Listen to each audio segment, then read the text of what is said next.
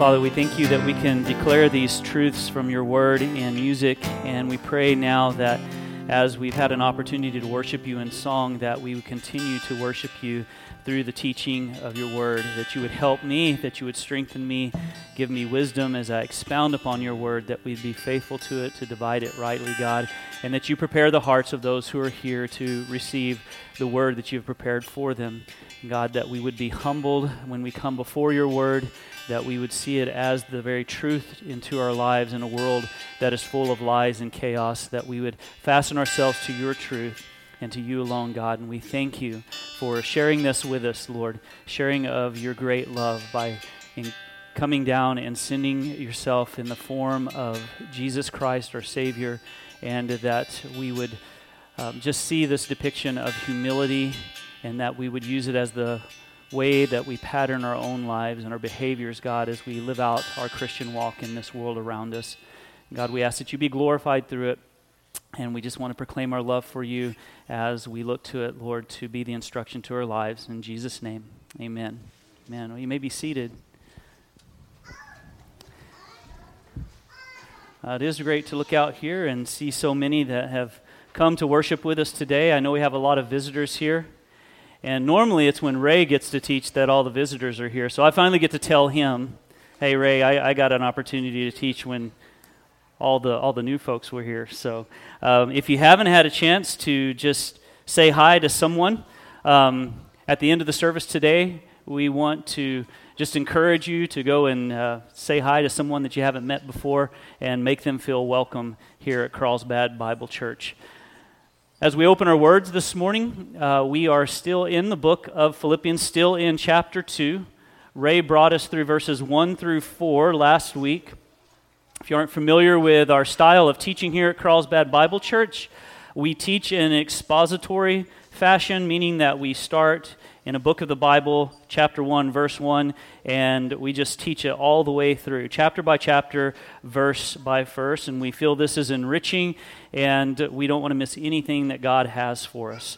So we find ourselves in Philippians chapter 2, and I will be confining the message today more through verses 5 and 8, but I'm going to pick back up all the way back with verse 1. So let's read verses 1 through 11 of Philippians chapter 2. So if there is any encouragement in Christ, any comfort from love, any participation in the Spirit, any affection and sympathy, complete my joy by being of the same mind, having the same love, being in full accord and of one mind. Do nothing from selfish ambition or conceit, but in humility count others more significant than yourselves. Let each of you look not only to his own interests, but also to the interests of others. Have this mind among yourselves, which is yours in Christ Jesus, who, though he was in the form of God, did not count equality with God as a thing to be grasped, but he emptied himself by taking the form of a servant, being born in the likeness of men, and being found in human form, he humbled himself by becoming obedient to the point of death, even death on a cross. Therefore, God has highly exalted him and bestowed on him the name that is above every name, so that at the name of Jesus every knee should bow in heaven and on earth and under the earth, and every tongue confess that Jesus Christ is Lord, to the glory of God the Father. And let's just go to the Lord one more time in prayer. We've read the word of the Lord. Let's go to the Lord of the word one more time. Father, as we have just read this instruction to us this morning, that, God, you would just cause this to penetrate our hearts, that we would see just the layers of humility that is expressed through Jesus Christ our Lord, and that you would just grow us more in the knowledge of who you are and help us to align ourselves with your truth and to become more like you, God. And we just thank you for this opportunity to partake of your word today. In Jesus' name, amen.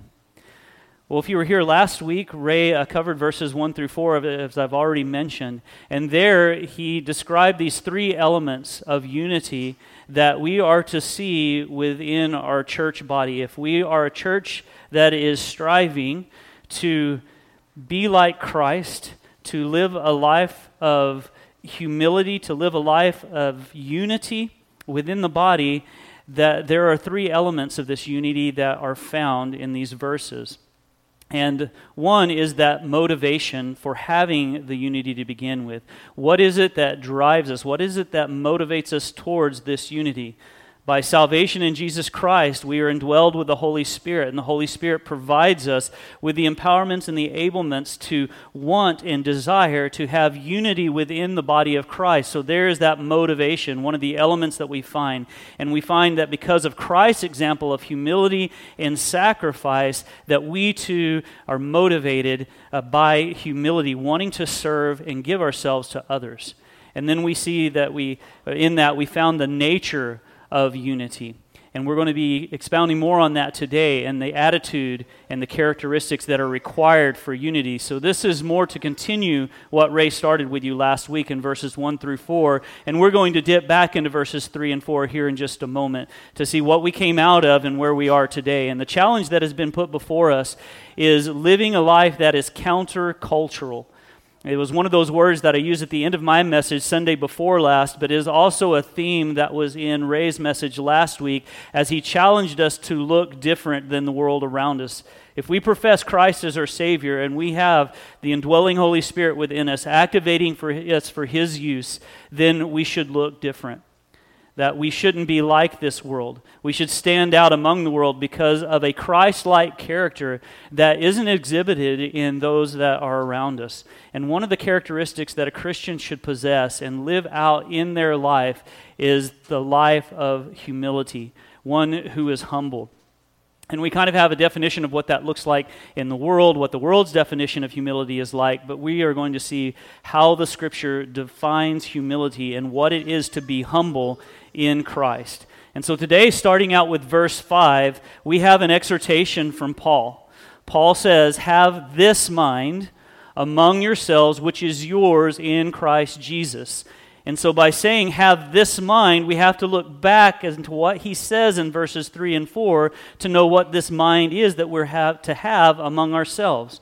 And you may have a little bit different word there in your translation. Rather than mind, you might see attitude here. What is the attitude we have about ourselves? And mind, it's the same Greek word there, but you could look at it with both of those words. So if we look back at verses 3 and 4, we will see what Paul is speaking of, and this is the mind that we are to have among ourselves. He says, "Do nothing from selfish ambition or conceit, but in humility count others more significant than yourselves. Let each of you look not only to his own interests, but also to the interests of others."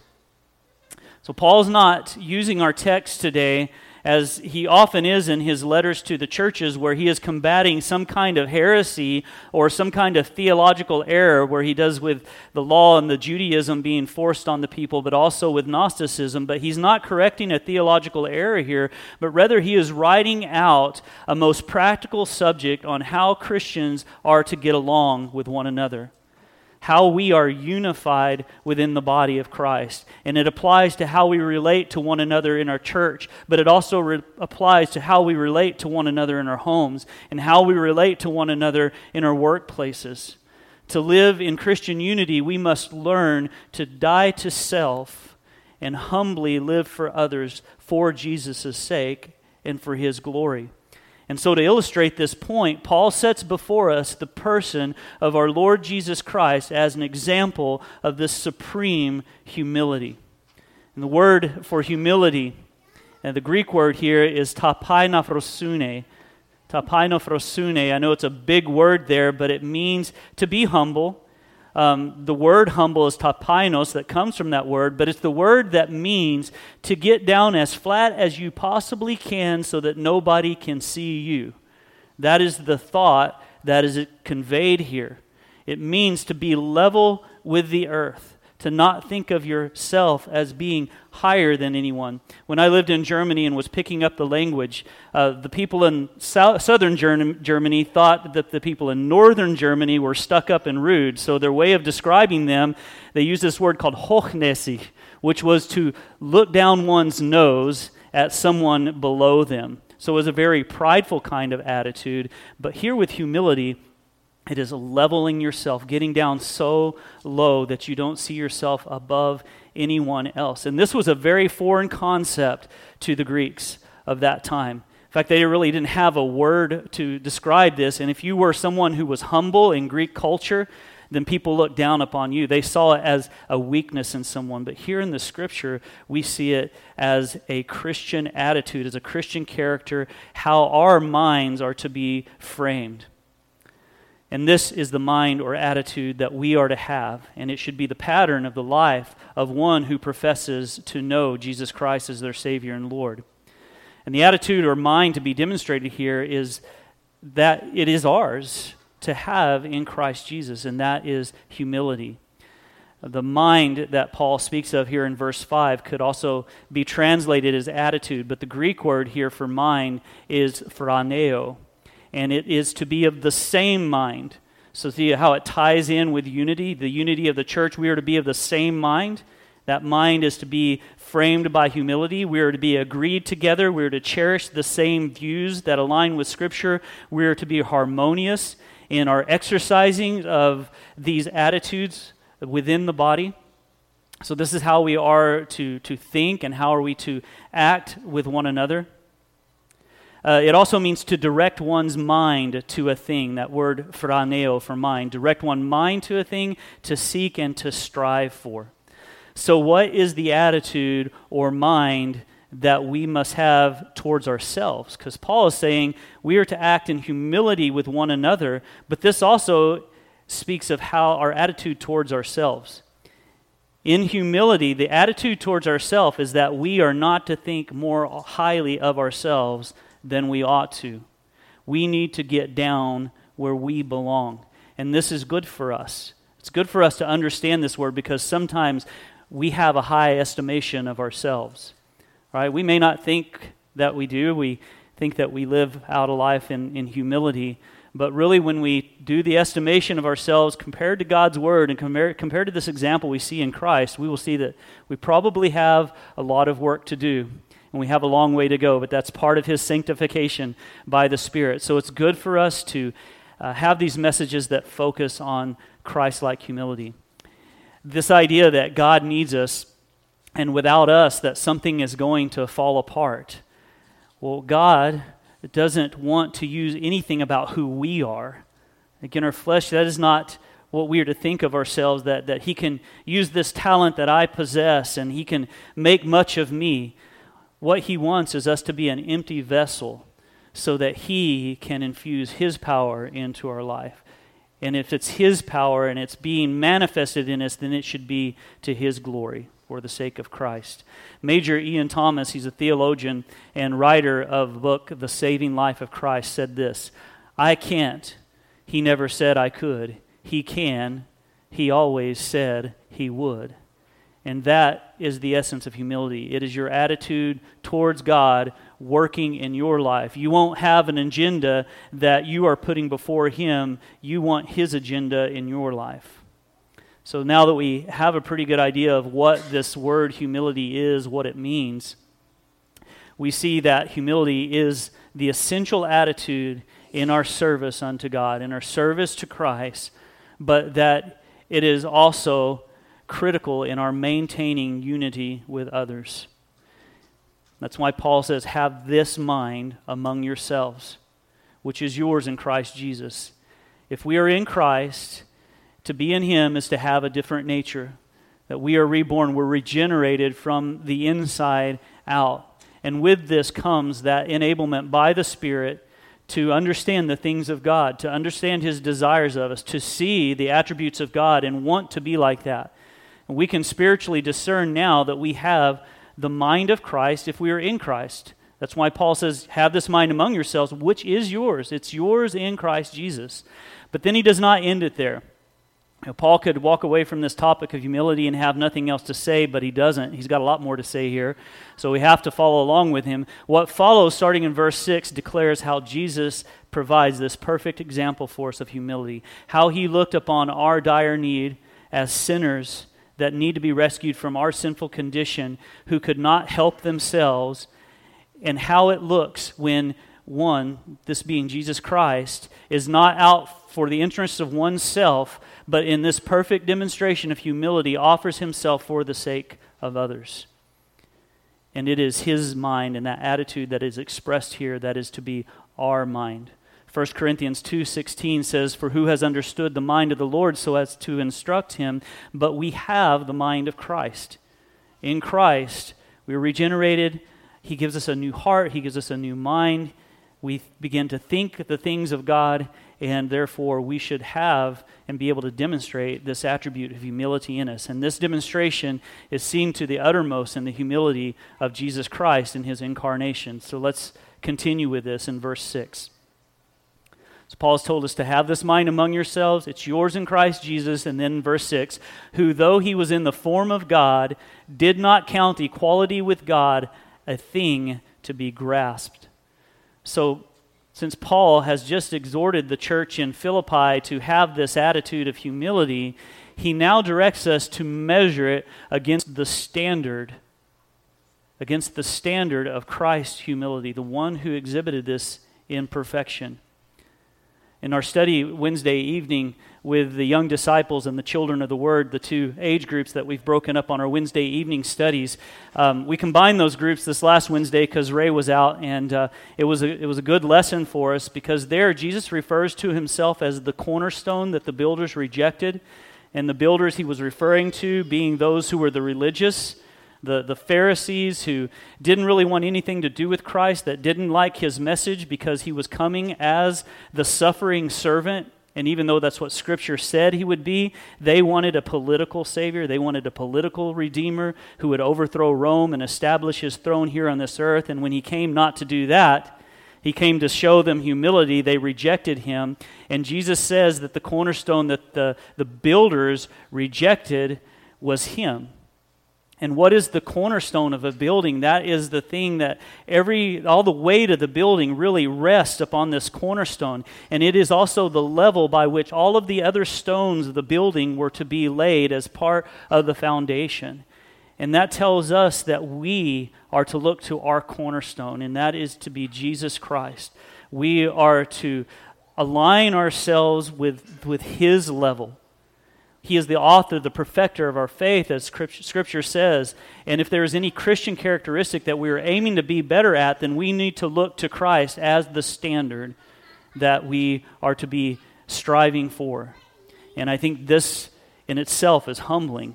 And I hope that when we read this Scripture, and as we've read it, that it humbles you to come to this and see this deep theological truth and want to attain this kind of humility in your life. Paul would also have us see here that this is directed to everyone, so that we would not say that this is some kind of special spiritual gifting that is only reserved for a few in the church, and saying, well, maybe he gave Chris some of this humility, but he doesn't expect for me to exhibit the same kind of faith because that's just not my gift. No, this is an attribute of God that we all strive to possess, that we all have the capacity for in Christ.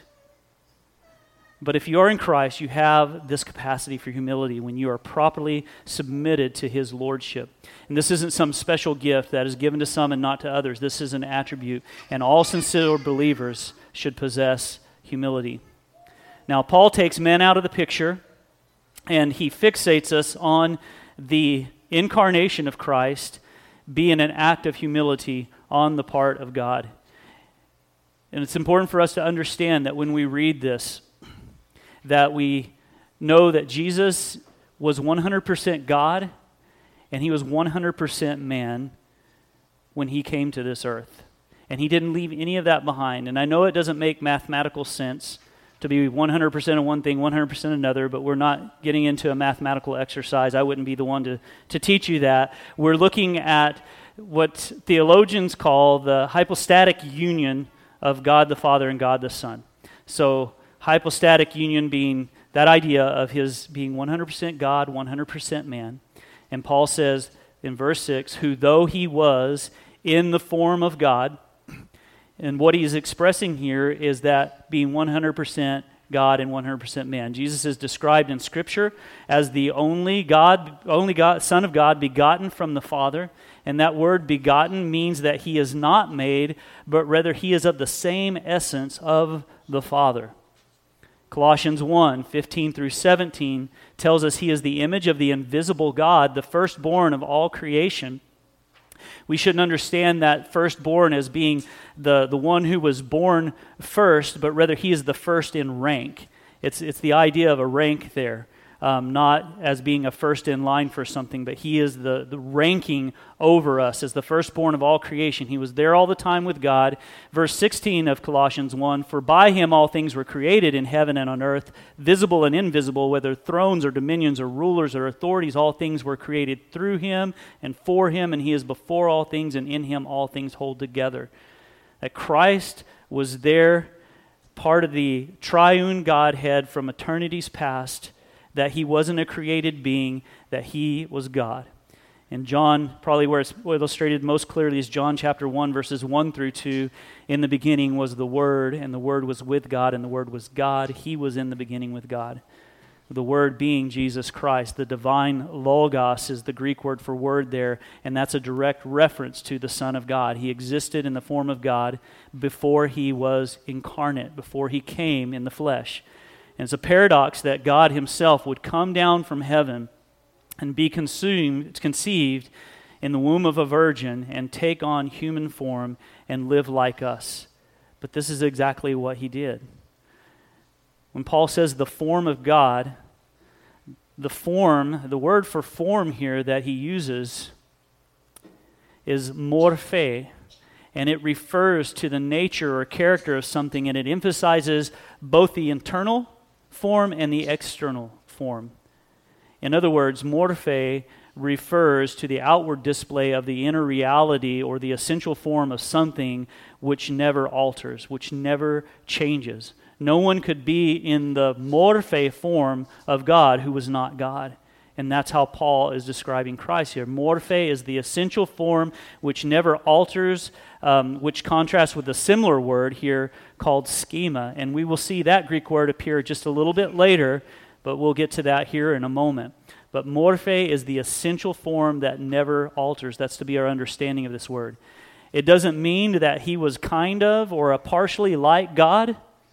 No, he was true God from true God and of the same essence of the Father. If God possessed the light of his glory, Jesus possesses the same light of his glory. Holiness, to the degree that God possesses, is to the same degree that Jesus possesses it. The Scripture tells us that Jesus is the exact imprint of God. In Hebrews 1:3, he is the radiance of the glory of God and the exact imprint of his nature.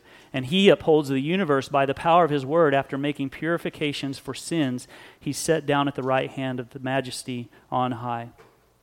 So clearly, he is 100% God. And when he came to this earth, clearly he is 100% man, who, though he was in the form of God, did not count equality with God as a thing to be grasped. He was truly equal with God, which makes the statement that Paul makes here even more remarkable.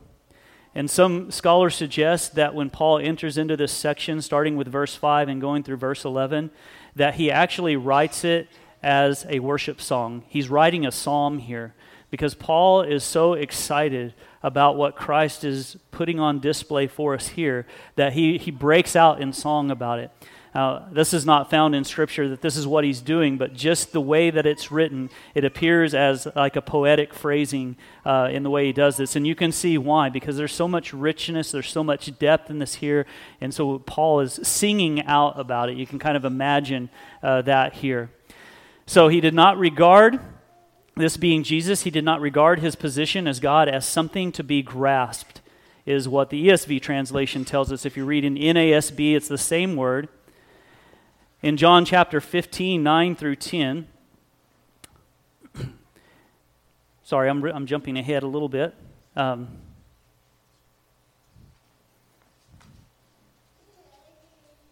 a little out of my notes here. I got excited about this psalm. So, He did not regard his position with God as something to be grasped, and he didn't try to hold on to his glory, but he willingly laid it aside. We have to be careful about how we say that, and we'll look at that in just a moment. But we are all about asserting our rights. You know, in this society, we demand them. You know, we go to protest for our rights. We think that we are deserving of them. And when we feel that our rights have been violated, we'll scream out, "Not fair," and we may kick and scream. But what we're seeing here is that rather than demanding his rights, and this is speaking of Jesus, he did not assert his rights, although he had the right to claim his rights. Right? This forms the foundation for everything that Paul will say about him. He says there was no compulsion, no argument, no claiming his prerogatives, no pleading with the Father to send someone else. He voluntarily traveled the distance between heaven and the bloody cross. He did it willingly, gladly, without hesitation. So let's look at another translation of verse 6 real quick. It comes from the Christian Standard Bible. But where the ESV and the NSB use the word, did not consider equality with God a thing to be grasped, this version uses a different word. It says, who existing in the form of God did not consider equality with God as something to be exploited. As something to be exploited. And I think that helps in our understanding of this, that he came and he lived in a body of flesh, but he didn't use his godness and exploit the matter, though he could. And though he had the right to, because remember, 100% deity still, but 100% man. This means being God, even in human form, that he had the power to exercise his divine will and power, and yet he chose not to. And it is true that he performed miracles at the appointed time. But if you look back through all the Gospels, I challenge you to find one miracle that he performed for himself or his disciples, his followers. I mean, he could have had, meals, a nice juicy steak prepared for him. He could have had a place to lay his head. He could have all these things available to himself. He had that power, but he did not exploit it, though he could. He could have had chariots. He could have armies. He could have governments bow to him as God by showing his divine strength, but he did not exploit that. Even though the Pharisees wanted him to exploit that part of himself, and they felt that would have proved he was God. But no, proving he was God was seen in his humility. He chose not to count equality with God as something to be exploited. And there are layers of humility that are demonstrated in this passage. So first, he came to this earth as man. In his incarnation, his humility was seen in here. And then secondly, the next layer under here is that he shows in humility and that he could have had all this power available at his hands, but he chose not to exercise that. There are two expressions of that humility. And it is through the standard that we are to measure our humility. Jesus is also described as meek, and he calls believers blessed because they are meek in the Beatitudes in chapter 5 of Matthew. But to be meek does not mean weak. In Matthew 11:29, using King James Version here, it says, "Take my yoke upon you and learn from me, for I am meek and lowly in heart, and ye shall find rest unto your souls." The word meek means a strength that is fully surrendered to Christ, fully surrendered to the will of God. It is to describe a strong horse, a horse that has so much power in them, but one that is broken and bridled, that is submitted to its master. Jesus came to do the will of the Father, and that was not to put on full display the power that he had at his command, being fully God, but rather it was to demonstrate humility, to be fully submitted to the will of his Father. So coming back to the ESV translation here, the word grasped that is used in the place of exploit, I think it's also something that we can look at to get a better understanding of what this looked like.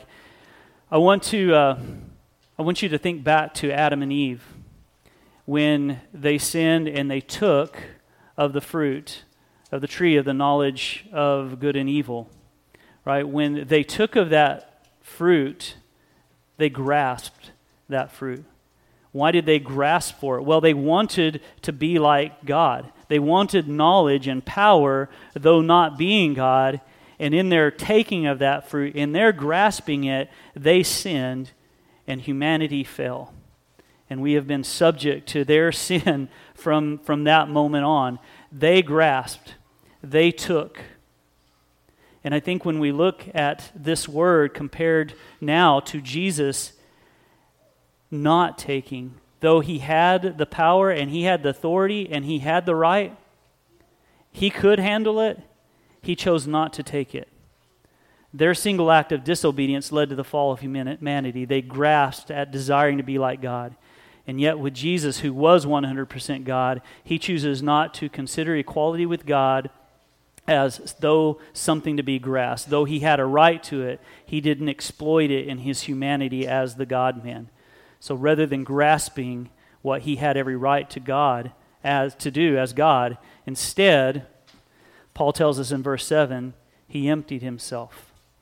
But emptied himself by taking the form of a servant, being born in the likeness of men. And this word for emptied is the Greek word kenao, and this speaks of a self-emptying of the Son of God as he became incarnate in humanity. It's where the Greek word kenosis, being the Greek word to empty, comes from. And people call this the kenosis passage. And this is setting aside motives to not take advantage even when one can. And that is to empty oneself. And there has been some heresy that has come out of these verses, those who believe that when Christ emptied himself, that he removed some of his divinity, that he left some behind when he left heaven, and that he wasn't fully God then when he was here, that maybe it was a 50-50 split. But this is a misinterpretation of this scripture altogether.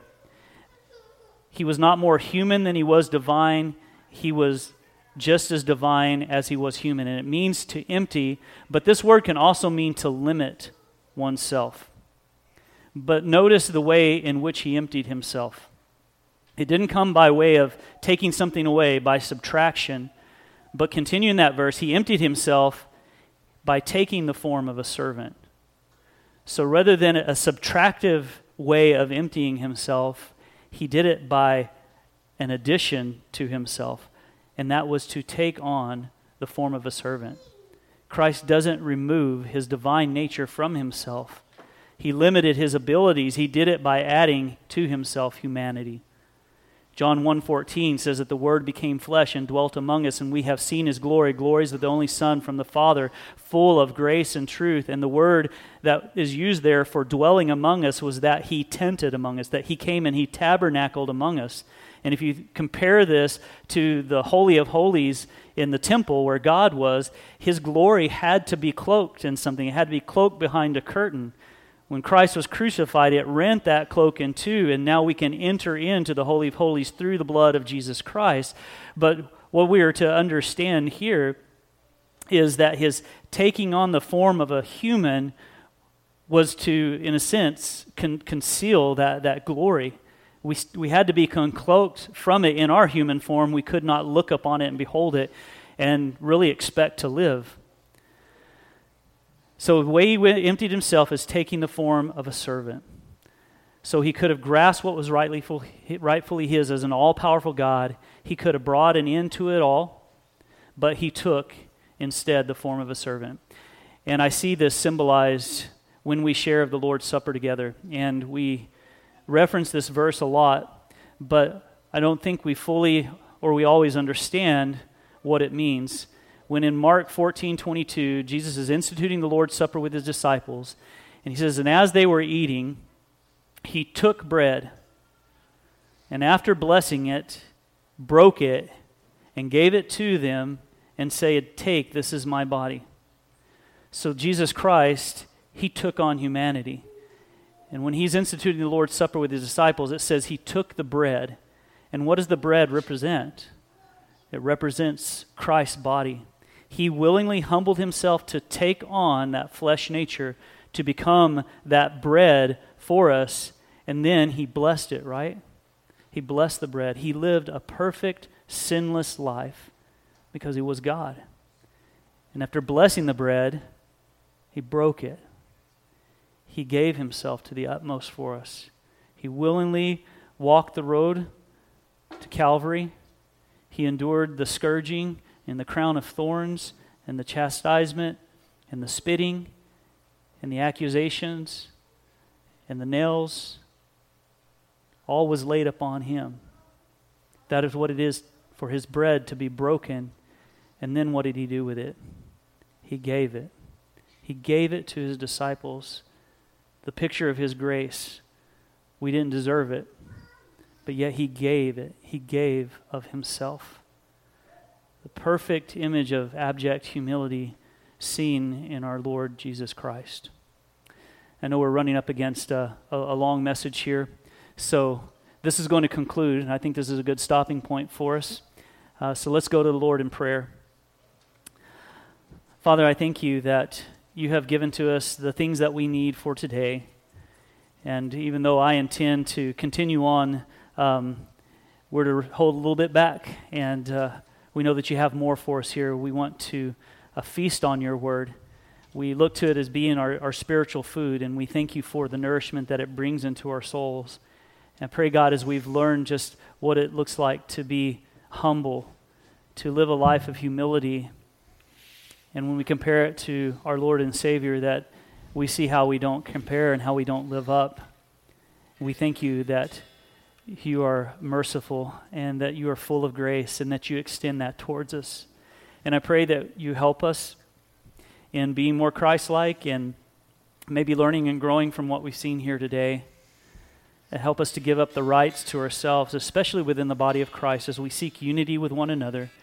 You just fill us with your Spirit and work within us, God, to seek that and to see as the binding agent of that unity, this humility that we're supposed to express, considering others better than ourselves. We're challenged by it, Lord, but we thank you that you don't just leave us here and don't give us any measure to live by, but you give us the perfect standard. Lord, we just want to express our love for you and our thankfulness to you, God. Thank you for your goodness. Thank you for sending your Son, Jesus, to be our Savior. In Jesus' name, amen.